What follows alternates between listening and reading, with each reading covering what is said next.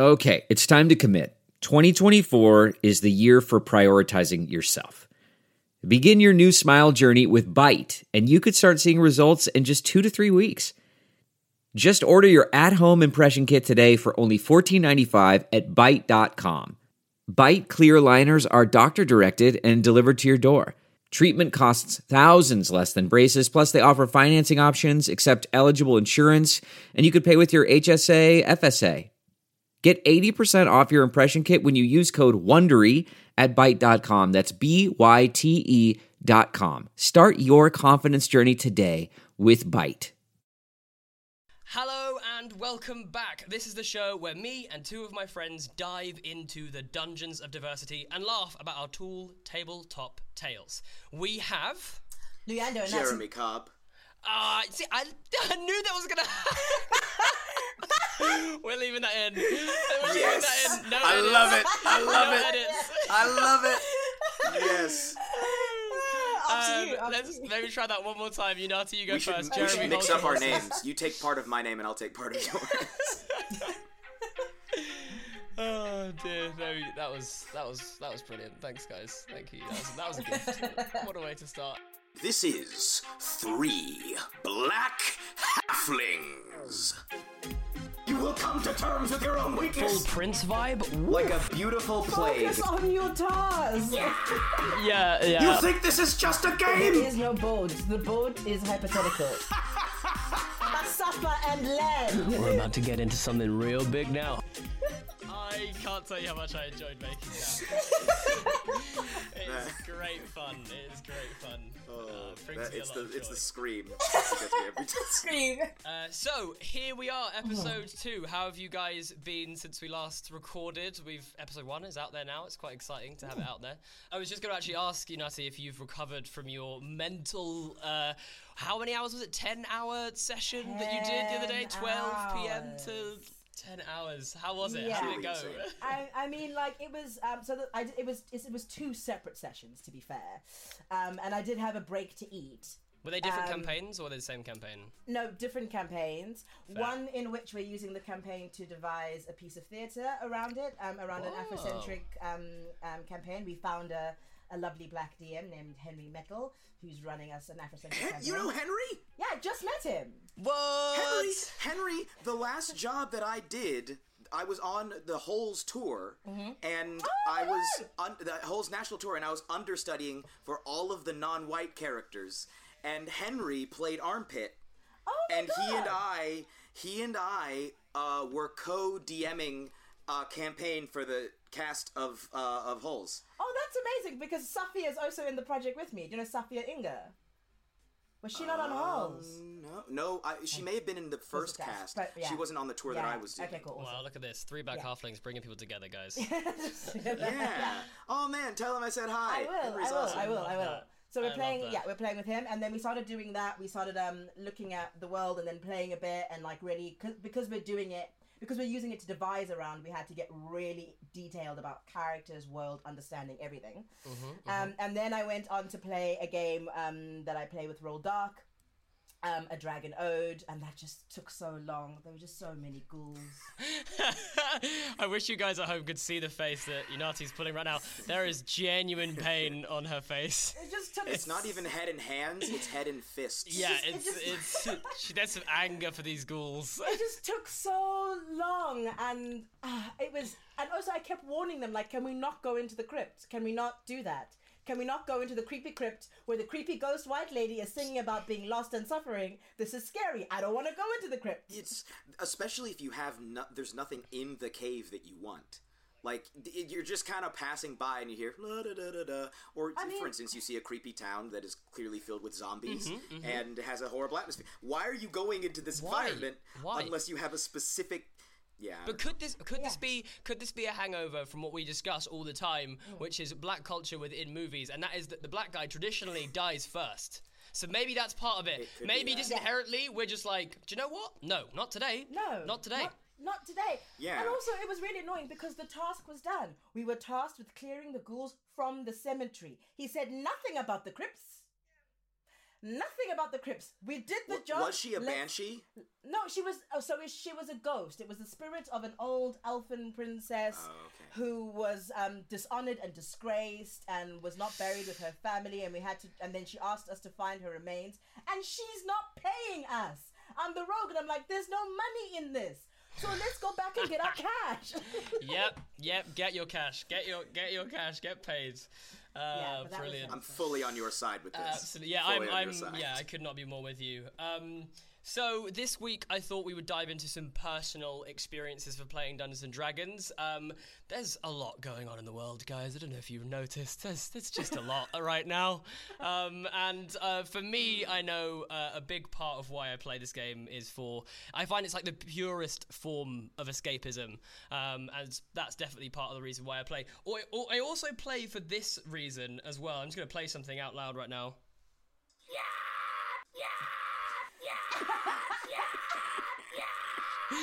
This, I can't tell you how much just made me laugh last week. I was going through the recording, I was editing the podcast, and this noise comes out of nowhere, and like, even my girlfriend was like, what was that? And I was like, that's Jeremy. And I suddenly had this, I suddenly twigged that, I was like, oh, like, he makes that noise every single session. At some point, he'll make this noise. Whether he's DMing or playing, he will end up making this noise. And I suddenly was like, do you know what? Like, that is something I love so much about it. Like, that noise is so normal to me. You know, I'm so used to hearing this absolutely ridiculous noise. Do you know, like, it's like, where would you ever, you know, but only in Dungeons and Dragons would you and your friends share something as ludicrous as that scream. I think I originally got that scream from our mutual friend Ryan. No way. Because I think he was the first person I ever heard do it. As like a character, there was one specific instance I remember was there was this guy who was a werebear, but he was our friend, and we had like chained him to a tree in case he transformed again. Understandable. But then a big old white dragon jumped over the cliff and blasted at us with its freeze breath, and the rest of us like ran behind the tree that he was chained to, but he was like, help me, no, yeah! Just getting roasted by this, by the friend. And I think that just stuck with me. Now I just use it. It's just such a fantastic noise, and I just think it's that kind of thing that you'd never share with a group otherwise. The fact that you could make such a ridiculous thing. So yeah, I just wanted to share that out. But Unati, why don't you go ahead, kick us off? Why don't you tell us a little bit about why you love playing this game, both as a DM and a player?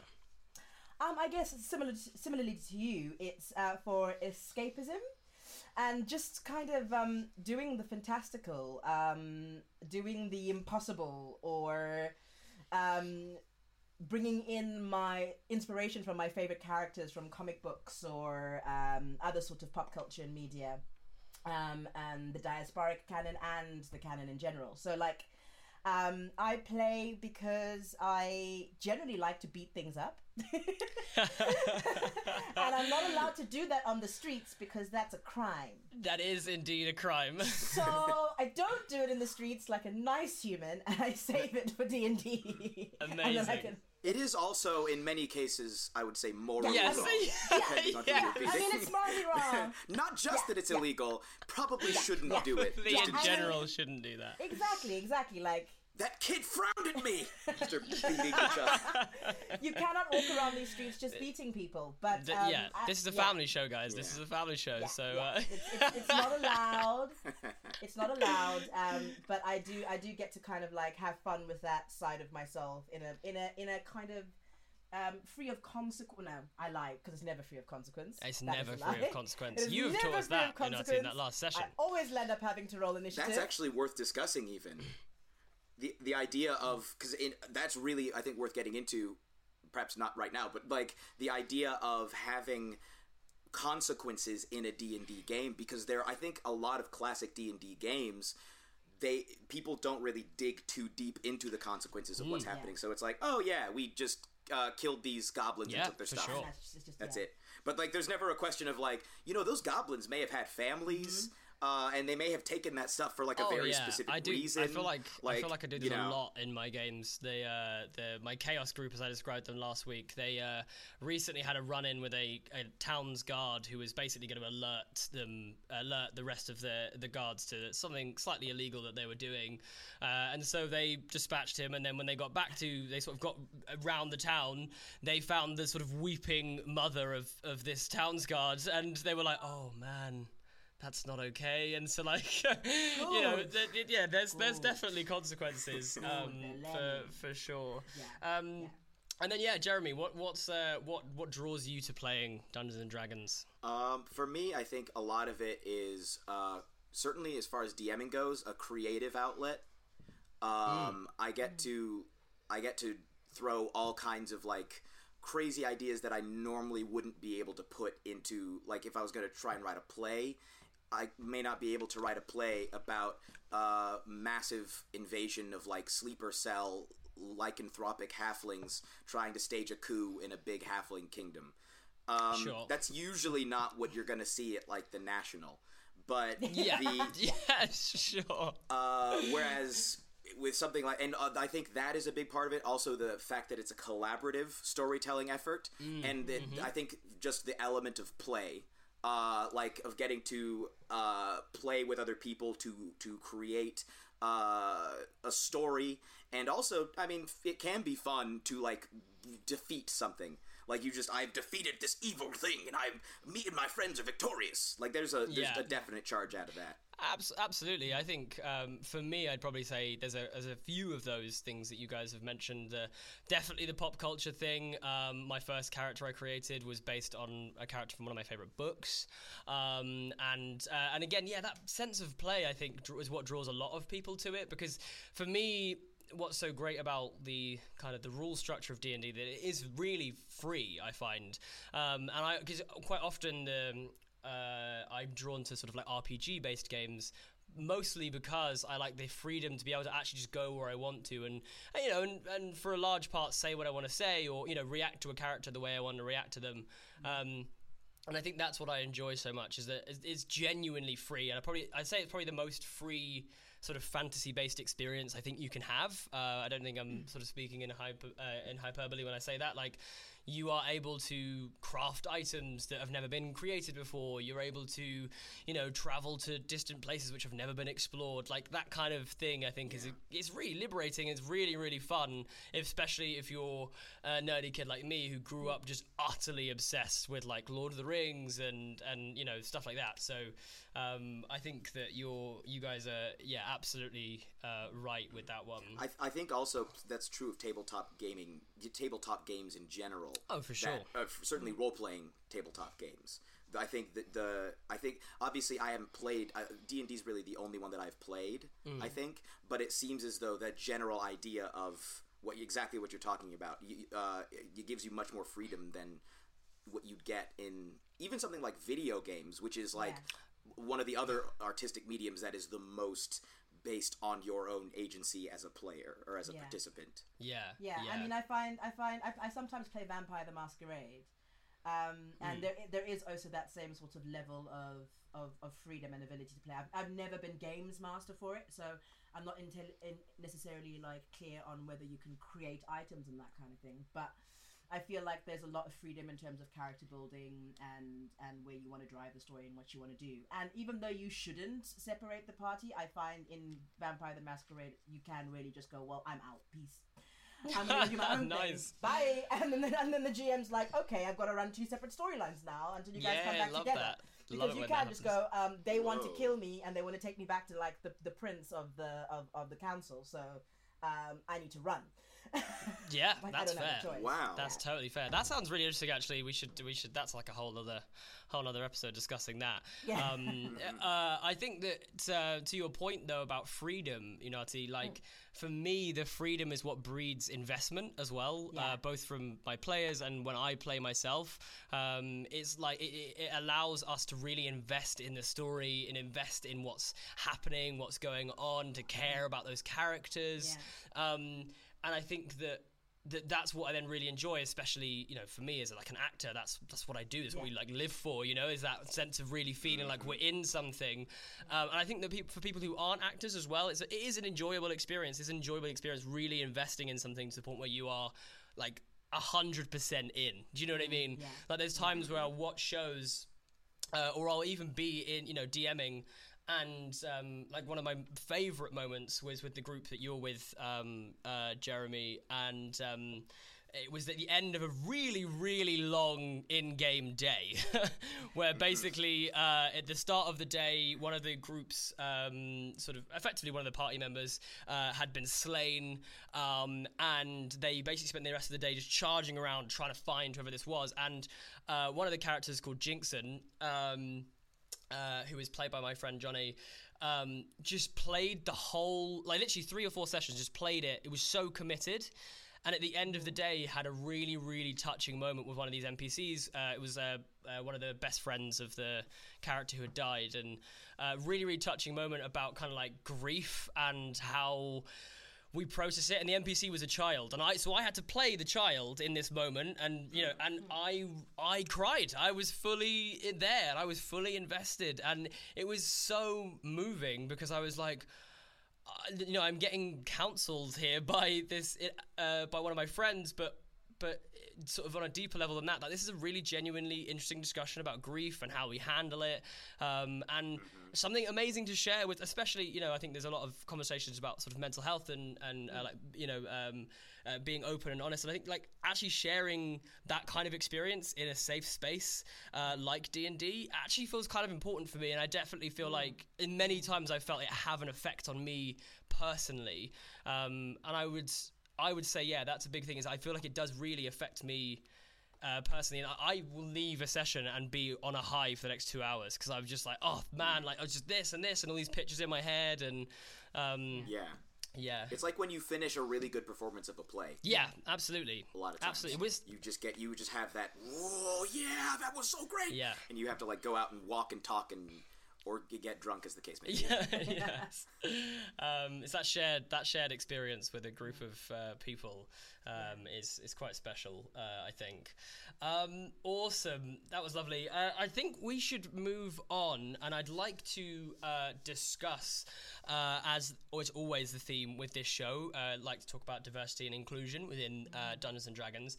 And I'd love to dive into an article I think you actually pointed out to us, Jeremy, was sent by Wizards of the Coast about diversity and inclusion. So I thought I'll read some little snippets of it, and then we can just go ahead and discuss what we think. Dungeons & Dragons teaches us that diversity is strength. For only a diverse group of adventurers can overcome many challenges a D&D story presents. It then goes on to recognize that there is no end goal in mind. This is an ongoing commitment, which I thought was a good thing to point out. And this was one paragraph that I thought was quite nuanced and speaks a lot about the D&D experience, and that is, one of the explicit design goals of 5th edition D&D was to depict humanity in all of its beautiful diversity by depicting characters who represent an array of ethnicities, gender identities, sexual orientations, and beliefs. We want people to feel at home around the game table and see positive reflections of themselves within our products. Human in D&D means everyone, not just fantasy versions of Northern Europeans, and the D&D community is more diverse than it's ever been. Personally, I feel like we've made a huge impact. We said it's Northern Europeans last week. They listened to the show, guys. We've made it. Listen to the show. Every single episode. Well, we could just end the show here. We could just end the show here. But no, what was your impressions of sort of that, especially that first bit? We'll go on to talk about what their actions are in a second, but just that first sort of part of the article. I thought that it was very. I think it was a much needed acknowledgement of how the fantasy role-playing landscape, just the fantasy landscape in general, has changed, especially in the past 10 years, 20 years. The popularity of Dungeons & Dragons has exploded since 5th edition and the advent of Critical Role and other online like actual play shows and Stranger Things. Community did it even before Stranger Things. And I think you can't just look at the game as a game for nerdy white men or nerdy white boys, as the case may be. It's now a game that not even nerds, not white, not men, anybody can play. And I think it's very important for Wizards to acknowledge that. Actually, I think they had started to try to, even as far back as the 5e, I think it's either the Player Handbook or Dungeon Master's Guide. It was really interesting to see with both the racial because I was looking up articles when I found this one, and somebody had gone through and looked at all of the art for the characters in, I believe it was the Player's Handbook. And they were looking that it was a much more diverse book than they'd had in the past in terms of both gender and race. Yeah, absolutely. I think they even changed the human, the person that represented the human race to be a black woman, I think, was things like that.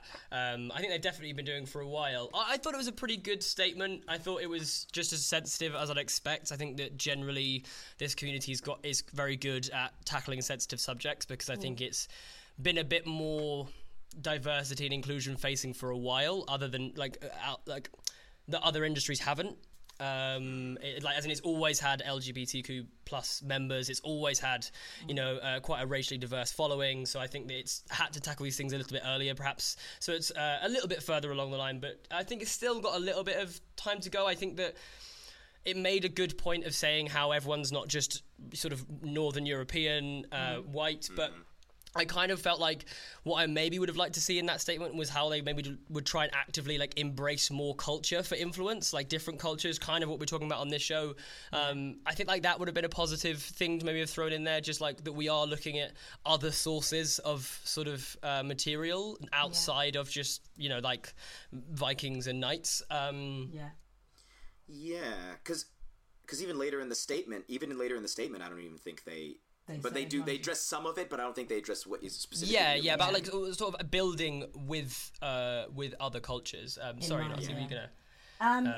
No, I think I may just potentially echo what both of you have just sort of been saying, but I think for me personally, seeing that statement as a fairly green player and dungeon master just has really kind of made me feel safe in then pushing those boundaries myself. I think a lot of the times when I've come into games and I've been, for argument's sake, been in discussion with a GM, I've kind of felt that I can't necessarily, as politely as possible, push back on some things because I'm coming from a different cultural space.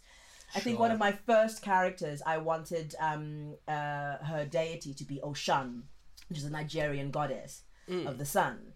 And I spent time with the DM who essentially insisted that there was no space for that. And was like, I wouldn't know how to make that work necessarily. I'm like, well, I don't, and now in retrospect, I don't understand how mechanically that would have posed any issues. And I don't know why my character couldn't have had a goddess from another pantheon that is just outside of the Eurocentric one. So I think what I'm trying to say is that statement, that acknowledgement has just kind of given the breathing space where I can go, okay, cool, I can be as brave as I want in my own creating, but also in my own creating of worlds, but also in my own creating of characters, and really kind of push that and unapologetically just take influence from everywhere, and feel safe in that. I think that's a really lovely point, actually, about feeling braver at the table as a player and as a DM. I think it's quite often that I felt anyway, especially when talking about fantasy, that I've felt kind of conflicted about wanting to speak up. Like I remember being a kid and I was like desperate to be Legolas, like even when I was a kid and we were like just running around the playground and like, I was like, I want to be Legolas, but they'd be like, nah, you're not Legolas. Do you know what I mean? And so like, but just like even being able to kind of like push back and be like, no, I'm totally Legolas. That's fine. Why? But I think I know exactly what you're talking about. I had that exact same thing. It was, for me, when we played Star Wars, I was only allowed to play Lando or Chewbacca. And then or Mace when we Windu, played right? Well, this was pre-prequels. Oh, okay, This was when I sure. was So he wasn't even. This was like, I was like 6 or 7 years old. No, I was like 5 years old. When they were. So this was pre-prequels. And then when we played X-Men, I was only allowed to play Beast. I was only allowed to be Storm, so, you know. Well, yeah, I was only allowed to be Nightcrawler, but to be fair, Nightcrawler was my favorite, so I was like, that's fine. I mean, Storm's pretty badass, but I'm not Jamaican, so I don't know what the hell you're all talking about. But I think that's a really interesting point. And I think you're absolutely right that places like Wizards coming out with these kind of statements and these kind of commitments does make a huge difference, because if we look at now the explosion of Dungeons and Dragons, D&D has a huge impact on the way we think about and the way we process fantasy, especially with this sort of slightly more should we say, like, I don't want to say sort of nerdy communities, but yeah, like, you know, the people who really follow it and really dig into it, you know, and it really informs their opinions. Like, the more I've been thinking about what we were talking about last week, just in terms of, like, how actually we as DMs can be vehicles to help teach people about these things and teach each other as well about inclusion and that kind of thing, I think is actually a really... it's a really useful tool. I think there's actually been a few times where, like, as a DM, I've, you know, like, role-played as a woman or something, and if I felt like one of my players has said something troubling, I might be like, oh, actually, you know, I might call it out, you know, and I think that it's that kind of thing. We have to be braver to just go, no, actually, I'm just gonna pump the brakes a sec. I think we should unpick that. Or, alternatively, if you don't want to necessarily come out of the game, you can do it in-game. Do you know what I mean? You can find ways in-game to I'm sort of struggling to think of an example, but, you know, to say, well, actually, I don't think that's a fair. I think that's a fair statement, or do you know what I mean? And allow the NPC to, like, push back and be like, no, I'm not going to take that from you. Do you know what I mean? Yeah. Then maybe turn that NPC into a really high-level paladin and have them kill the party for their transgressions. No, don't go that far. Your microaggressions have found you out. Yes. Be punished. Look, on my paladin list of sins here, microaggressions is at the top. Righteous smite. TPK, love it. This HeadGum podcast is brought to you by Aura Frames. That is right. From grandmothers to new mothers, aunts, even the friends of your life, every mom loves an Aura Frame. Holy shit, even aunts? Yes, especially aunts. Oh, wow. Because it was named the best digital photo frame by Wirecutter and selected as one of Oprah's favorite things. I mean, these Aura Frames are guaranteed to bring joy to moms of all ages. I believe it. You have an Aura Frame, don't you? Yes, I actually more than believe it. I know it. I've got one for my mom, my mother-in-law, my grandmother-in-law. And dare I say, your aunt? And dare you say, my aunt and my aunt-in-law. Everyone's got one. Everyone loves them. I mean, Mother's Day is right around the corner, and there's no better gift than a digital photo frame. You give them the frame. It's got preloaded pictures in there, and you know what? You can update it with an app, so every time you take a new picture of a sweet little person or place or thing in your life, it gets automatically sent to that frame. Exactly. And right now, Aura has a great deal for Mother's Day. Listeners can save on the perfect gift by visiting auraframes.com to get $30 off plus free shipping on their best-selling frame. Holy smokes. Excellent deal. Yeah, that's auraframes.com. You use the code HEADGUM at checkout to save. HeadGum. Nice. Yes. HeadGum. It's easy to set up. It's loved by everybody, including Oprah, including your aunt. Mm-hmm. So do check them out. That's auraframes.com. Use code HEADGUM at checkout to save. Damn right. And terms and conditions apply, of course. Of course. Thanks again to Aura. That's not just the sound of that first sip of Morning Joe. It's the sound of someone shopping for a car on Carvana from the comfort of home. That's a good blend. It's time to take it easy, like answering some easy questions to get pre-qualified for a car in minutes. Talk about starting the morning right. Just like customizing your terms so your car fits your budget. Visit Carvana.com or download the app to experience car shopping the way it should be. Convenient, comfortable. Let me go ahead and go through some of the other points they made about what they're sort of actively trying to do. They start off by talking about how drow and orcs in particular have been a race or species that has been portrayed as stereotypically very evil over the years. And I do agree, they say in this we have been trying already. I do believe that's true. Like I said last week about the Explorer's Guide to Wildmount that they released in tandem with Critical Role, I think that had some really interesting takes on Drow, had some really interesting takes on orcs and their kind of presence in the world. But this was my favourite bit about the release, or what they said was, later this year we will release a product not yet announced that offers players a way to customize their character's origin, including the option to change ability score increases that come with being an elf, dwarf, or one of the other playable folk. This option emphasizes that each player in the game is individual and with their own capabilities. I thought that was actually probably that was my biggest takeaway. I was like, that really feels like a tool for introducing more people to the game, making people, like we discussed last week, feel more comfortable to dive into other characters. What do you guys think of both the Drow and Orc thing and the potential little gameplay shift? I think the thing that excites me the most is absolutely the gameplay shift. Because I mean, when you're sort of rolling your ability stats, it's in that rubric where I like to really reflect my character's capabilities and reflect their background and their personality. Like, I like to go, okay, well, this race is supposed to be charismatic.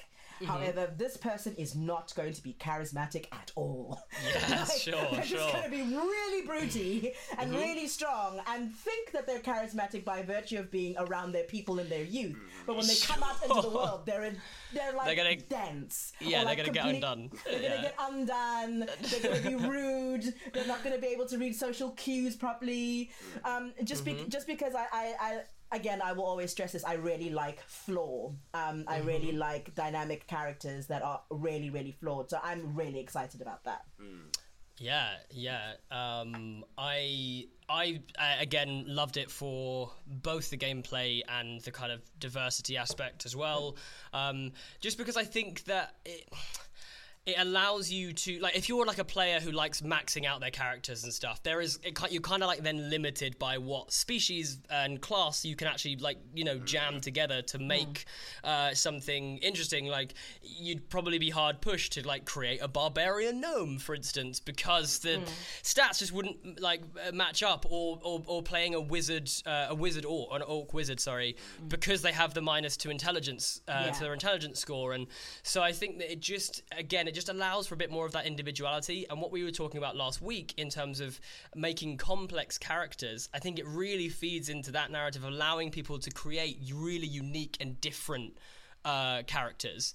And so I think that really helps people with the sense of diversity and the sense of inclusion. So I quite enjoyed that personally, that part of the announcement. Yeah, I think for me, I was glad that they finally were like, especially with the Drow, that they pointed out that both of those, both orcs and Drow they have some very unfortunate implications. Yes. Like, the Drow immediately stuck out to me when I was first reading it, like, about D&D. You have all of these, like, elves are these beautiful, long-lived, incredible, like, elegant people, and all the depictions that you see of them are, like, they're usually white, coated, like, European, like, Northern European, kind of Aryan, except for the one group of elves who all have dark skin and who are all evil. Yeah. And who live deep under the ground. And the whole thing is kind of like, okay. Well, maybe? Yeah. I'd actually kind of like to throw out as well, because specifically the Drow thing, I think, raises an interesting question, especially with what you were saying earlier, Unati, was that with the Drow, a part of their subjugation is due to the fact that they are kind of governed by a kind of evil or twisted goddess, or at least in some of the more traditional campaign settings. I believe it's the Raven Queen. Jeremy will tell me if I'm wrong. I thought it was Lolth. Spider Queen. Yeah. Sorry, Spider Lolth. Queen.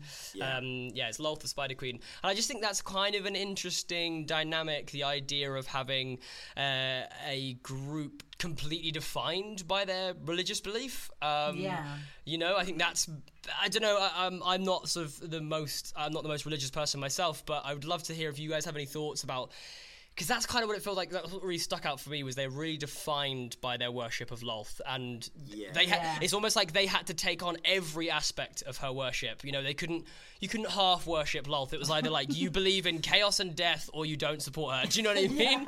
And I would just be interested to hear what you guys thought of that. I think that's some dangerous territory that you're skating on very, very thin ice. And I guess it just brings me back to sort of my singular point that people are complex. You can worship Lolth light, you know, like you can like a pub brawl, but you're not necessarily down with murdering children. Do you know what I mean? Yeah, like, sure. And that's okay. And I think when you get really didactic about things like that, especially racial traits or religious beliefs, you're about to put your foot all the way in your mouth. All the way in. Yeah. I love the idea of like chaos light. You know, like you can. Like, I kind of feel like a little chaos. Like there's in the Wild Mountain, there's a deity called the Traveler, who's kind of like it's just like, hey, we don't want to hurt anyone, but like, you know, if you want to make them accidentally step in some poop, that's kind of fine. Do you know what I mean? Like, I love that kind of idea of like, it's just a bit of fun, you know. Just like the cat pushing things off the table. Yeah, like literally. That's the level of chaos we want. Yeah. I think for me, I'm definitely not an expert on the depictions of all the different races because I homebrew so much and tend to like disregard a lot of it anyway, but in my readings on them, I've noticed a trend that the beings that are historically classed as evil usually have are the ones who are listed as having a very strong connection to a deity that affects their actions. Because I think the idea for goblins is like, I can't remember the name of their god, but it has something to do with like it's either all goblins or all kobolds like immediately go to like hell, or it's not hell, but like basically a hellish plane where they have to like slave in service of this deity. So like all of them are just miserable. For orcs, it's all Grumsh, and like Grumsh, I think, pushes them to be more barbaric, and they're like really committed to Grumsh, and that's. But you don't like there isn't. As from what I've seen, as large of, say, like a kobold pantheon or a goblin pantheon or an orc pantheon in comparison to something like the dwarven pantheon or the elvish pantheon. But then again, within the elves, you have the dark elves who serve Lolth, and then within the dwarves, you have the grey dwarves, the Duergar, who serve Laudagware.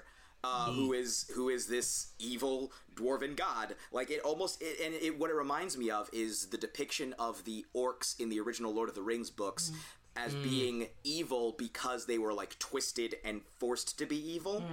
So that it's not just this is an evil bunch of people, but it's like, oh yes, they have been forced into a specific mindset, and now they're all just this way because of divine or other arcane reasons. Yeah, I kind of wonder what springs to mind. I kind of wonder whether part of it is creating that like very black and white good versus evil argument, which is that like if they are all the way gone, if they are all the way in support of something evil, it makes it really easy then to kind of to kind of lay morality to one side with the acts that you do, because these guys are inherently bad. They are just bad people. And I think maybe that's what like worshipping a deity gives you, is like a deity or gods. They are absolute. Do you know what I mean? That is our idea of gods, is that they are absolute creatures of morality, in terms of they believe what they believe. Like literally in all of the books, it's always like, this is the goddess of this, and this. Nothing else. And so it's like that is then reflected, but only seemingly in the bad people. The good people are able to kind of dip in and out of that and be a bit more kind of free. Because I guess that we see good as a more versatile place to be, and evil is evil. And I think also potentially maybe that's why. Because I was really interested in the idea of like what happens if you play a slightly morally ambiguous campaign or even an evil campaign, and I think that potentially why that's tricky to do is because of the absolute nature of of the way we view evil in fantasy. Do you know what I mean? We struggle to see it in like, no, this character's just really selfish, or this character is absolutely out for themselves, or do you know what I mean? Or that there could be genuine motives for an evil act. Absolutely. Which I think ultimately is way more interesting for me anyway. Absolutely, because I think you find so many, you currently find so many examples in pop culture. I mean, I just recently, a while back, just finished reading Saga, and there are so many... Like, you know, all of the oh god, what are they called again? Sorry, like all of the company members. Freelancers? Yes, all of the freelancer assassins.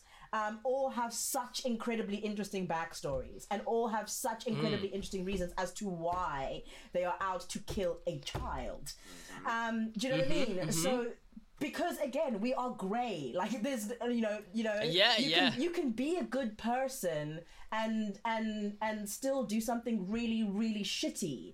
And I think, that's why I enjoy trying to put moral quandary as much as possible. Even though I run modules, I try to put as much moral quandary into my games as possible, but also into my characters, because I want to collaborate with the DM or with my players in such a way that they can be surprised by the events and the narrative of the campaign, that I can go, oh, you think you're about to just walk into this dungeon and lay waste to all these people, but what you don't know is that sneakily, like, there's going to be some sort of innocent factor inside of this, that if you do this, there'll be these consequences.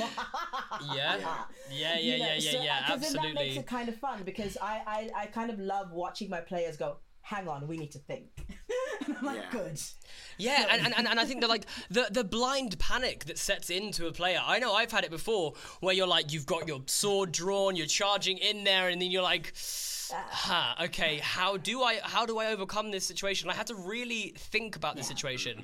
And I think that as well, what is amazing is that actually, like, we've probably all, on like a really basic level, had something like that in our lives before. We've had to make a decision where we've gone like, maybe I should have acted slightly differently, or maybe, do you know what I mean? And I feel like this is done in a way where it's fun and it's exciting, but we all do that in our daily lives. You know, the whole kind of conversation around allyship at the moment, whether that be kind of white on black or male on female or whatever that is, these decisions and crop up all the time, this morality of like, is that the... You know, how should I tackle this situation? I think we're probably getting towards the end of episode 2. Can I throw one thing in? I wanted please. To add. I think I was having a conversation with a friend that kind of got to the bottom of like a lot of these issues. I think, or at least it like got at, because what we want as children is uncomplicated fantasy. Everything is just straightforward and, as I said, uncomplicated. And then I think as soon as you become an adult, though, things can get a lot more complex. They become a lot more complex. And you, obviously, for a lot of people, the game is escapism, so they prefer to keep that same level of black and white morality. We go into this cave, these kobolds have... they have, a treasure there. We don't think these kobolds should have this treasure. We're going to go in and take the treasure. We've been hired and going to do this. And we kill the kobolds, etc., etc. But rarely do you say, okay, but why are these kobolds actually here? Are they just, like, people living here? And are we just straight up invading their land? Like, they're not actually hurting anybody, killing them, taking all of their stuff, looting all of their corpses? Also, where are the kobold kids? Like, they may be stowed away somewhere, but there's going to be, like, a bunch of orphans here that are probably just going to starve to death now. Or just repeat any vicious cycle that they're already on, because they're going to grow up feeling very embittered about the fact that all of their parents were murdered. Exactly. And I think both ways can be really, I think, rewarding from a play standpoint, because obviously sometimes you just want to kill some mindless beings or, win in an uncomplicated moral thing. But I think, for me, I tend to prefer the more morally complex way. Yeah, for sure. And I think that I would... This is a hot take potentially, but I think that anyone who says, no, I just prefer going around and killing things, maybe like kind of hasn't had it introduced to them in the right way. Do you know what I mean? Hasn't had that moral question put to them in the right way, because I think that inherently as human beings, we want to be helpful, we want to be kind, do you know what I mean? And I think that even within this setting, if you come up against an issue where you can resolve it with like compassion, I think people do want to do that, and they do really enjoy that. You know, we mentioned Escape from the Bloodkeeper last week. It turned into a good campaign. Like, they couldn't help but be, you know, but enjoy each other's company and get along, you know? And so, like, you know, Brendan Lee Mulligan talks about the fact that he literally had to change that thing on the fly because he was expecting them all to beat each other up at the end, and they all just got along, you know? So actually, I think that's a really, really fascinating point, and I feel like we could easily talk about that for hours.